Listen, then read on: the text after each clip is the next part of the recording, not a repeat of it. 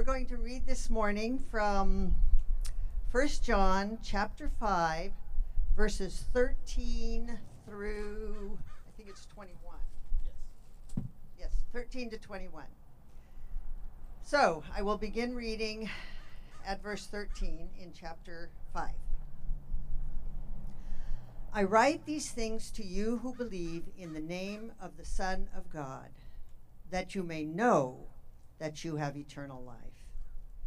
And this is the confidence that we have toward him, that if we ask anything according to his will, he hears us.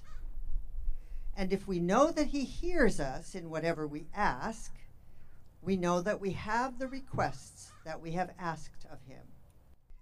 If anyone sees his brother committing a sin not leading to death, he shall ask, and God will give him life, to those who commit sins that do not lead to death. There is sin that leads to death. I do not say that one should pray for that. All wrongdoing is sin, but there is sin that does not lead to death. We know that everyone who has been born of God does not keep on sinning. But he who was born of God protects him, and the evil one does not touch him. We know that we are from God, and the whole world lies in the power of the evil one. And we know that the Son of God has come and has given us understanding, so that we may know him who is true. And we are in him who is true, in his Son, Jesus Christ. He is the true God and eternal life. Little children, keep yourselves from idols. That's the word of the Lord, everybody. Oh, this is the word of the Lord. Well, I'm thrilled to wrap up and finish with you this morning. 1 John, we've been going through it for the last, a few months or so, and been a great book for me. I've really enjoyed studying it with you guys and preaching through it. And just a quick reminder, remember it was a letter written to a church who had experienced a church split, really, over false teaching about Jesus. It's the context of this letter. They had people actually leave their church claiming to be Christians, still claiming Christ, and yet teaching false things about Jesus. It was written by John to encourage the children of God. Remember, he calls them little children multiple times in this letter. To encourage them, to challenge them, those who remained in the body, to build them up in faith and in life. So we called our series Love and Light for Life. As I said, I've been challenged by this book, enjoyed this little book, and I hope you have as well. We've been challenged by John to see our faith as grounded in fellowship with God that can be experienced, he even describes it, as a complete joy, an absolute complete joy, a real knowing that you know Jesus, a real objective set of truths even about his identity and his sacrifice, which must translate, John's been saying, into an actual subjective experience even of knowing him, of being close to him, of abiding in him is the words John uses. A true exchange of love and life with you and Jesus, and truth and words and emotions with Jesus. And he's given us, do you remember, 3 tests throughout this book. He's hit them and gone back to them over and over again. These 3 tests by which we can know we know God. Right belief was the first one. Do you have these objective truths internalized and made your own? That's first and foremost. The second one was right obedience. Do you walk in light, John says in this book, as Jesus walked? Keep his commandments, keep his word. And the third one was right love. Do you love others? Love the fellow brothers and sisters. Live in light, John says. Love because he first loved us. And that theme verse, little children, let us not love in word or talk, but in deed and truth. And if you see these 3 tests as being worked out in your life, not perfectly, of course, but a desire for those even, you can have certainty you know Jesus. How many times have you thought in your life this? When you're thinking about important matters, well, I hope so. I hope so. I hope it happens. I hope things calm down in our nation.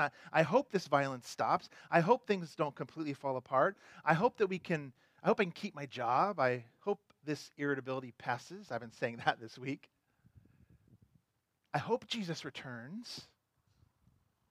As we conclude the study of 1 John, we will find that John finishes the letter as he started, with a pastoral heart of encouraging us of certainties of our faith. Christianity is not an I hope so faith. It's an I know so faith. That's what John gets at here. It's not I hope so, it's I know so. And you can know so. That's how he wraps up this letter.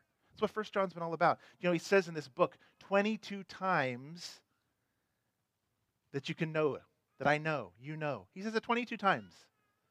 With everything going on in our world, we need to know this morning, I need to know this morning some things that I can be certain of. That you can be certain of. Don't you feel that? Don't you sense that? Like, just give me something that's solid that I can bank on, put my feet on, rest upon, something I know. That's what we're doing this morning. We're going to look at 3 certainties this morning. They're in your outline. Hopefully you've got one. Hopefully you've got it open, your Bible as well. 3 certainties for the child of God to find hope and comfort for our souls this morning. Here's our first certainty. The child of God can have certainty of eternal life. The child of God can have certainty of eternal life. Listen to verse 13 again with me, or follow along. I write these things to you who believe in the name of the Son of God, that you may know, there's that certainty, that you have eternal life. He says, I write to you so you can know. You know, according to John, to have the writings alone, he says, I write to you. According to John, to have the writings alone, that should be enough for us to gain certainty. That's how important the Word of God is. That's why, as you think as Christians, they've always been on the forefront of literacy. Do you know that? All throughout history, Christians have been on the forefront of literacy. Why would that be? Because we're a people of the Word. It's the way God has chosen to communicate, through written Word. And so is reading important? Yeah. That's why we hand out so many books at Bethany Church and try to get us to be a reading culture in our church, because we are people of the Word. And John says, you can know. I write this so you can know. It matters. We know with the witness of the Holy Spirit, as John has said, testifying to these truths of the writings, we can have certainty about all kinds of things in life. About your future, about your now, about your past, about where we're going. In the written Word. It's not just an I hope so, or I think so, or I'm really betting on this happening, but certain knowledge, certainty, John is saying. Well, of what here? Eternal life. Eternal life. That you possess eternal life even now. It's not something that's coming. It's not something you hope will happen. If you're in Christ, you possess it now. That's why John can say it's certain. Well, when he says eternal life, it's really a shorthand way of saying what you have now as a believer. It's a shorthand way of like saying all that Christ has done, all that Christ has accomplished is yours right now. But not everyone's. Not everyone's. For only those who believe, he says. It's conditioned upon a real relationship with Jesus, real belief, real in-depth, a knowing, as he's been talking about in this letter. So how can John be so certain? Think about that. How can John be so certain to pass this on in a letter that's going to be written thousands of years later? I mean, he's talking so much about obedience and loving others, and John's not here right now. He's never been to Canby. He's never even been to America. He passed away thousands of years ago. How can he pass on to us a letter and say something 2,000 years later that says, I'm so certain when he's not here to assess us, to look at each of our records and tell us, well, you can be certain, you not so much, He's not here. Here's why. He commends obedience to us and loving others in us as the result of a true, certain, assured, saving faith. Belief in Jesus, the verse says. The obedience and the loving of others is not what secures you. It's not why John can say you're certain you have eternal life. He's saying that actually the loving and obedience comes from the fruit of a true saving faith. So he can tell us that it's certain because your salvation is accomplished by Christ alone. The works and love flow from that salvation. They don't bring it to you. And so he can say that it's certain because Jesus has completed the work. Jesus has finished it. Jesus has done it. And when you believe, it becomes your own. So many people say that Jesus made salvation only possible. But if that's the case, you ever ask the question, if Jesus made salvation only possible, what would have happened in history if nobody ever believed? Think about that. If nobody ever believed throughout history, if Jesus just made salvation possible, would his death have been a waste? Would it have been a waste of time because he only made salvation possible? And I think what John is saying, he's having a certainty, and I think the Bible says that there is a certain secured salvation for God's people. He actually paid for sin. And he actually paid for your sin if you're believing today. He actually atoned for you, it means. He didn't just make it possible, he secured it. Colossians 2 says this, and you who were dead in your trespasses, and the uncircumcision of your flesh, God made alive together with him, having forgiven us all our trespasses, by canceling the record of debt that stood against us with its legal demands. How? This he set aside, nailing it to the cross. So that if you believe, he has been your atoning sacrifice. Remember 1 John, that word, he's your propitiation. John uses that big biblical word. If you believe that, it's yours. I got a little illustration for us to help us with. I've mentioned it, but I've never actually illustrated it to us. To help us understand this idea of God's wrath, Jesus atoning, and propitiation, and the security you have as a believer. Imagine this sponge would be symbolic of Jesus' work for us. It doesn't compare, right? It's a sponge, but bear with me here. Imagine this sponge was symbolic of Jesus' work on the cross for you. And this bucket here is filled with water. Now the bucket, inside that bucket is water that would be considered, for our analogy's sake, God's wrath. Okay? God's wrath and the work of Jesus here. And the wrath that Jesus took on the cross, he expiated it. He got rid of it. He took it on. He absorbed it. And when he does that, it makes him favorable to us. Propitiation, favorable. And so it looks like this. Here's Jesus. Here's God's wrath. And he's soaking it up. He's holding it in and he's taking it, holding it in, taking out God's wrath and taking it on himself. That's this concept of Jesus taking it on. And I would say, so he takes it so far as then takes it away and gets rid of it. It's gone. But here's the thing. For you, it's gone. But it still means that wrath remains. Yours is gone. It's gone. It's taken on. Jesus has absorbed it for you. But this is left, right? That's left. But yours is here. It's gone. That's why John can say it's certain. That's why he can tell you, you have eternal life now. He soaks it up. How would he then soak up that wrath for you, for literal people, and then say, you know what, I'm going back on that. You know what, I'm taking that back. Or, I thought it counted for her, but it doesn't. Or it counted for him, but it doesn't. If you believe Jesus is the Son of God, pursue obedience, love others, and right now you have certainty of eternal life because it's already been purchased for you. propitiated, soaked up, done away with. Don't doubt it today because of your feelings. How many of you ever doubted it because of a feeling? Feelings come and go. Feelings come and go. Or doubted it because you know you don't have perfect theology. It's not perfect. Well, I've been taught, maybe you thought that you can lose your salvation. You can't. You can't. If you truly have it, it'll never be gone. He's already paid it for you. Don't doubt even because you've disobeyed or you don't love enough. Your certainty is in Jesus who completed it, and it is finished. John 10, Jesus said this, listen. I give them eternal life, and they will never perish, and no one will snatch them out of my hand.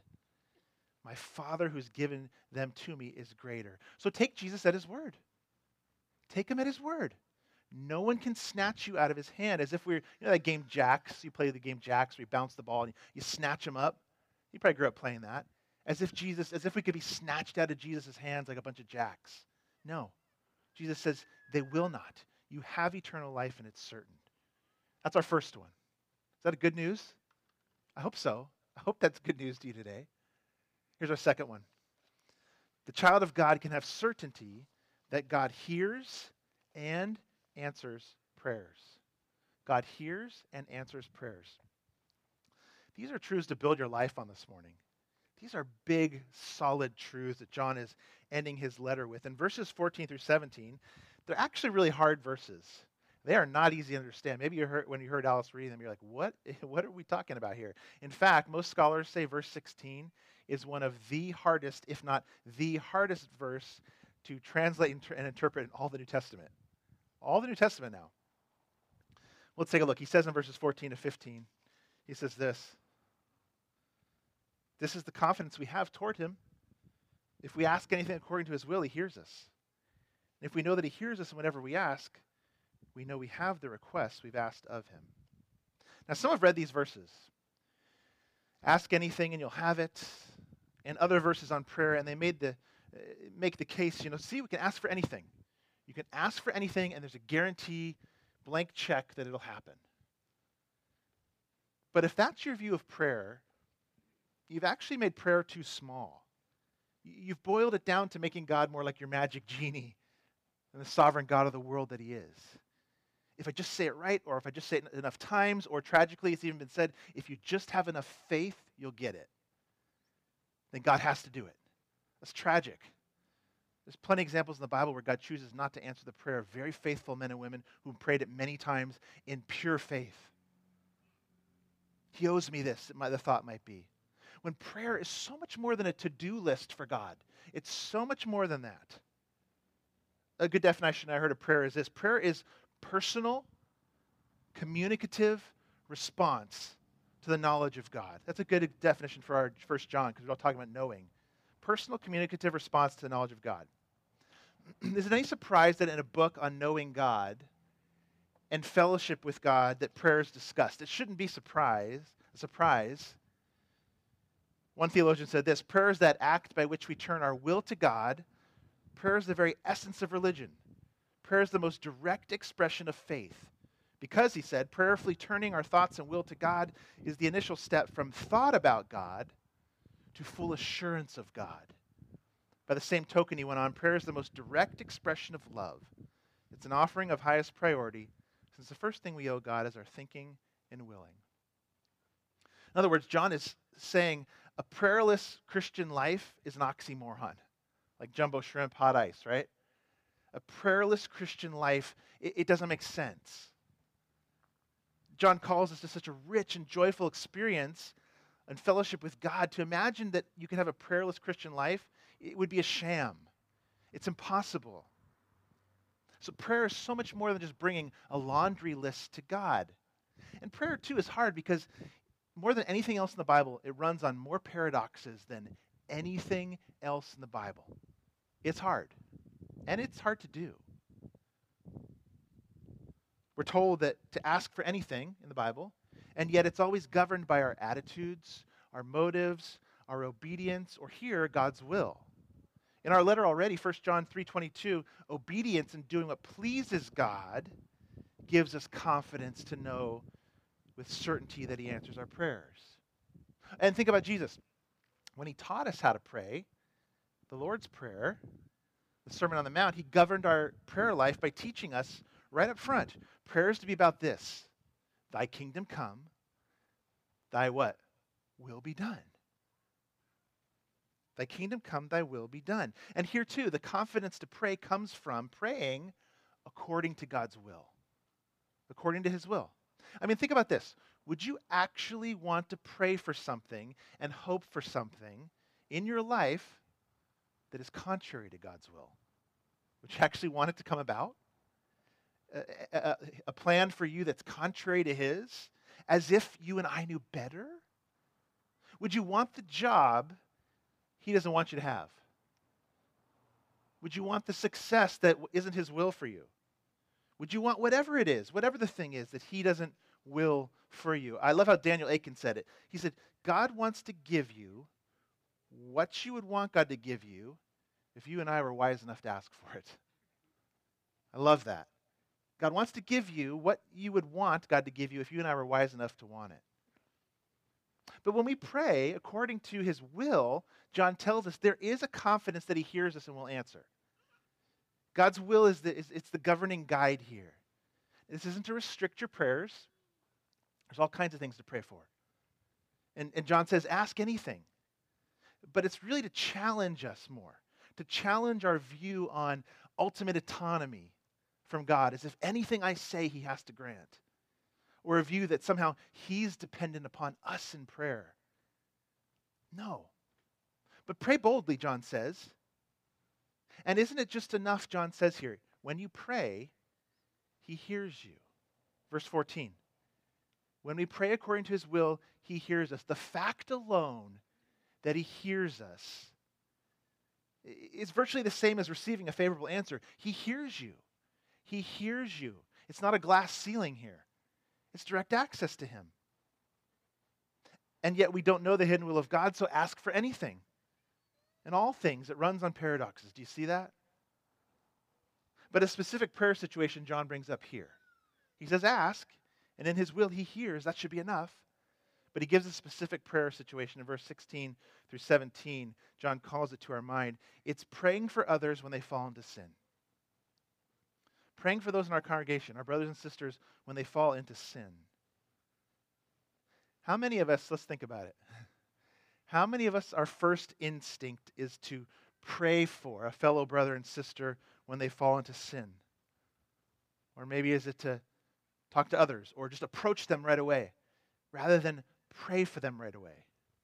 John says, talk to God first about them and the sin you see. I think these verses, John's talking about two different people here. First, verse 16, I think he's talking about a Christian that's committing a sin that does not lead to death.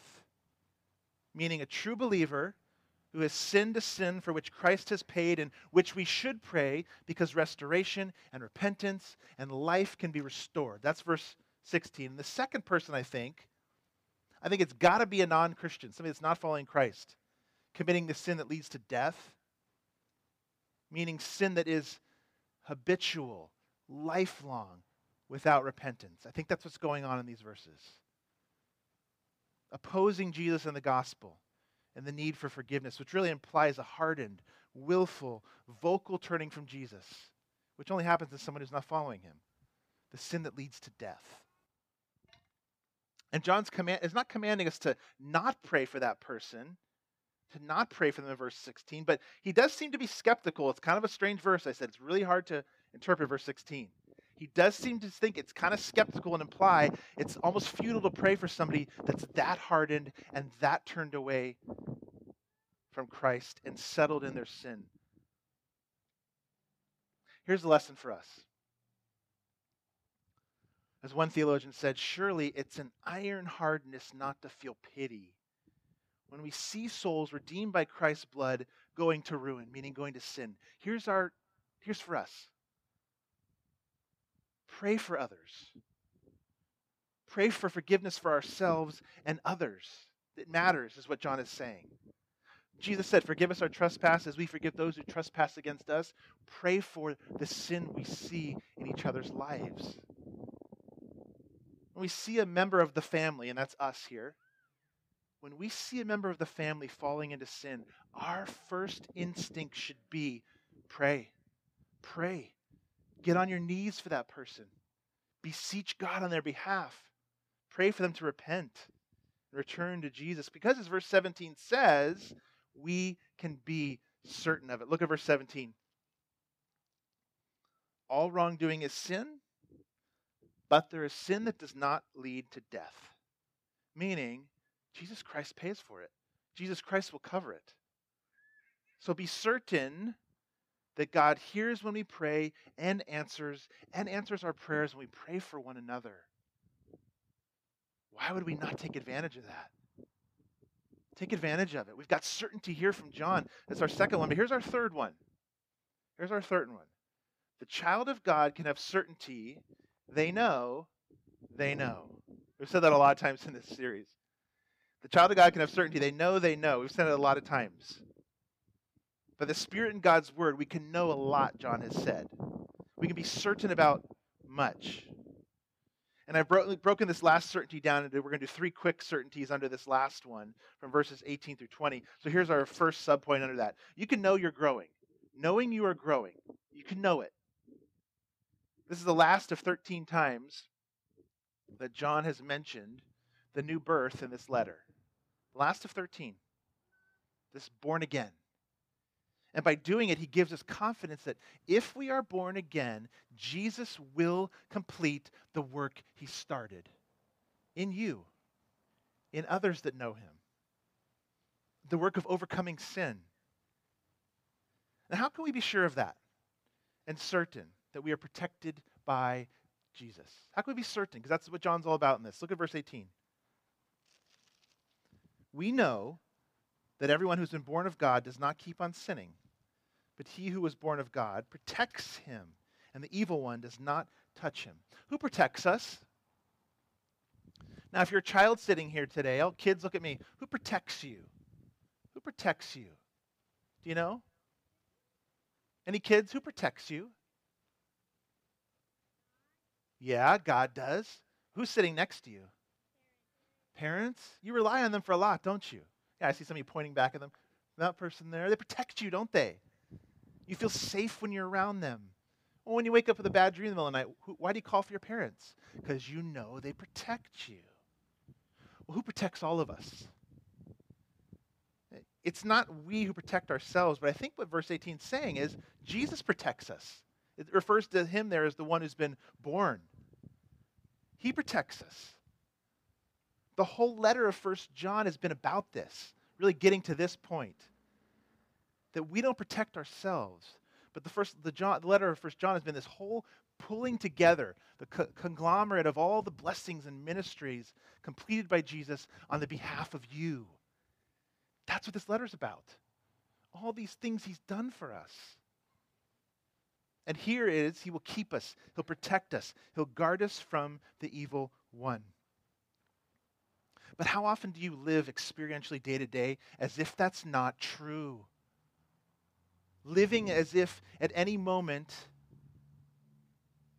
with worry that you're naked, exposed, and always on the precipice of being swiped off some cliff, pushed over the edge to be dashed upon the rocks. How many of us live as if that's the truth rather than there is one holding and protecting you that cannot fail? Well, ask yourself some questions to assess. To test yourself. How do you know if you're living this way? How much worry are you filled with?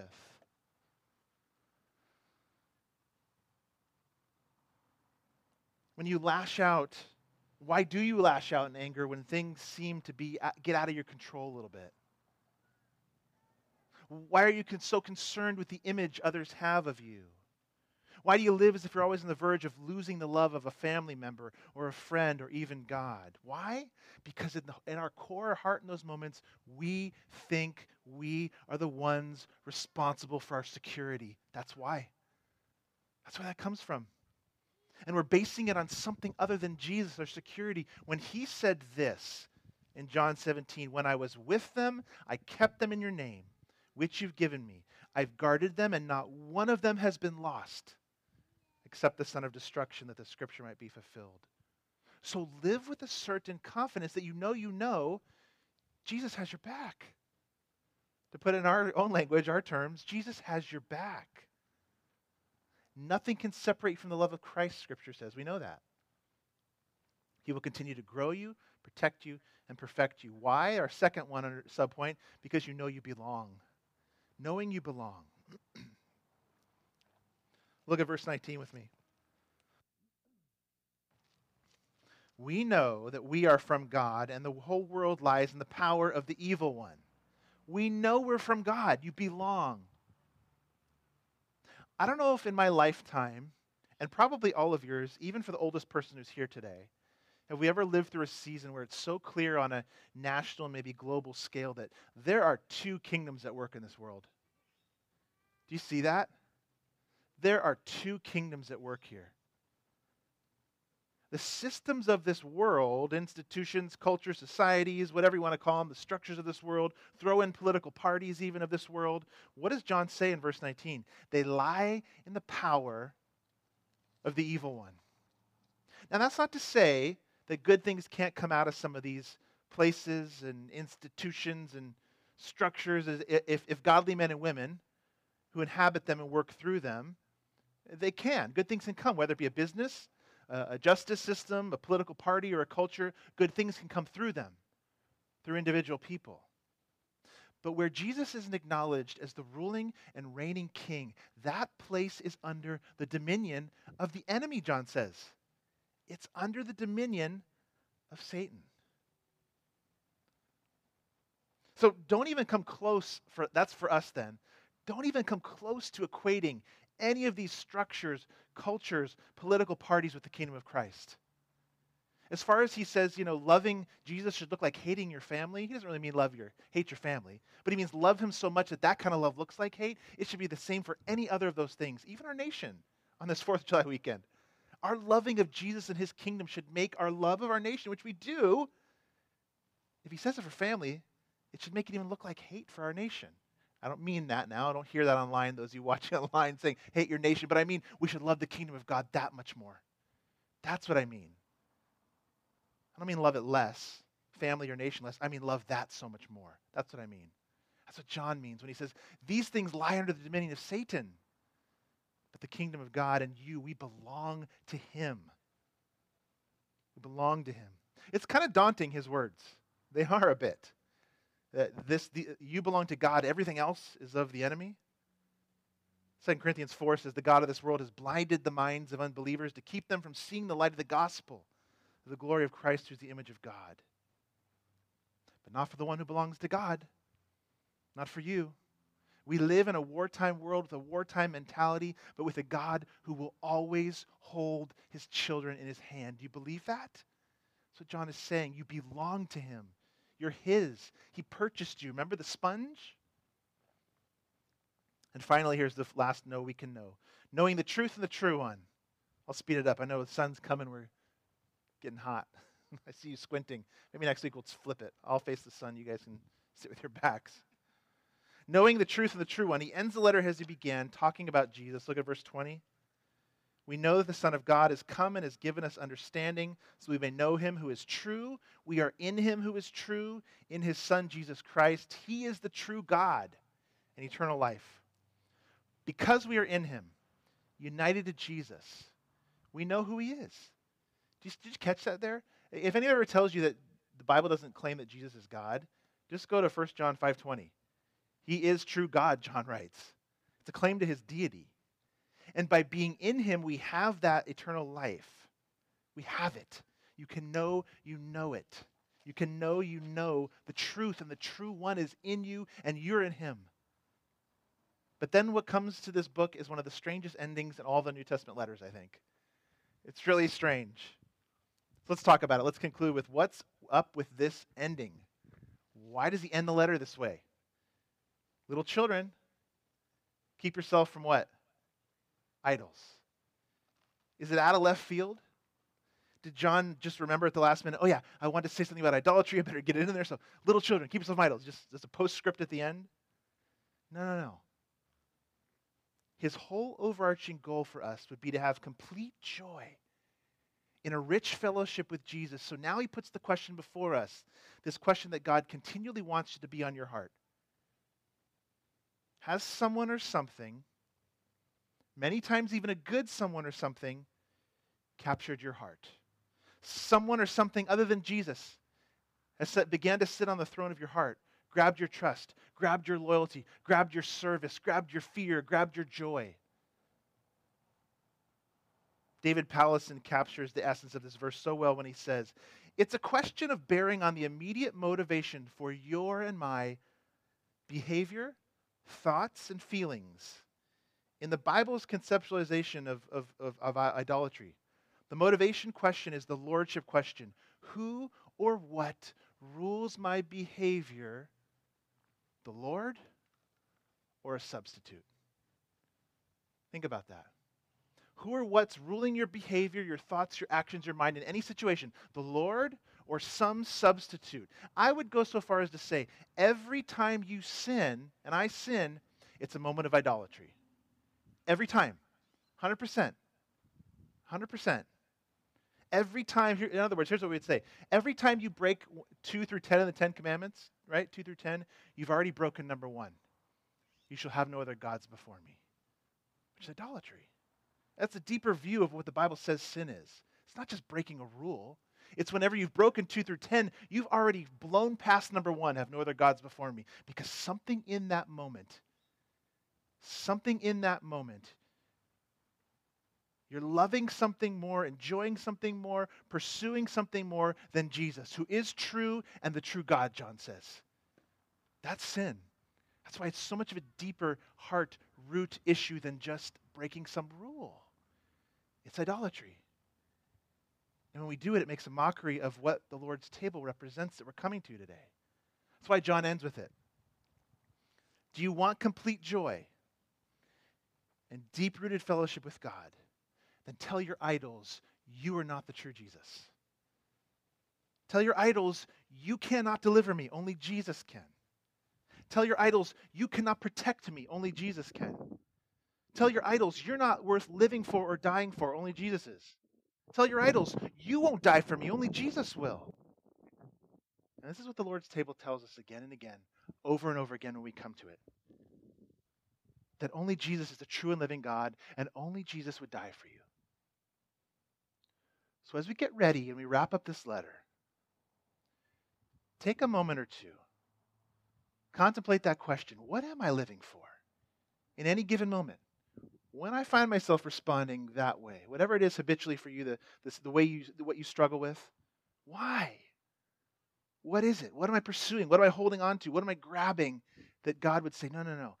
You're using that as a substitute for me, for Jesus. Our benediction is just going to be verse 20 of chapter 5. Let's listen to it as we go. We know that the Son of God has come and has given us understanding so that we may know him who is true. And we are in him who is true, in his Son Jesus Christ. He is the true God and eternal life.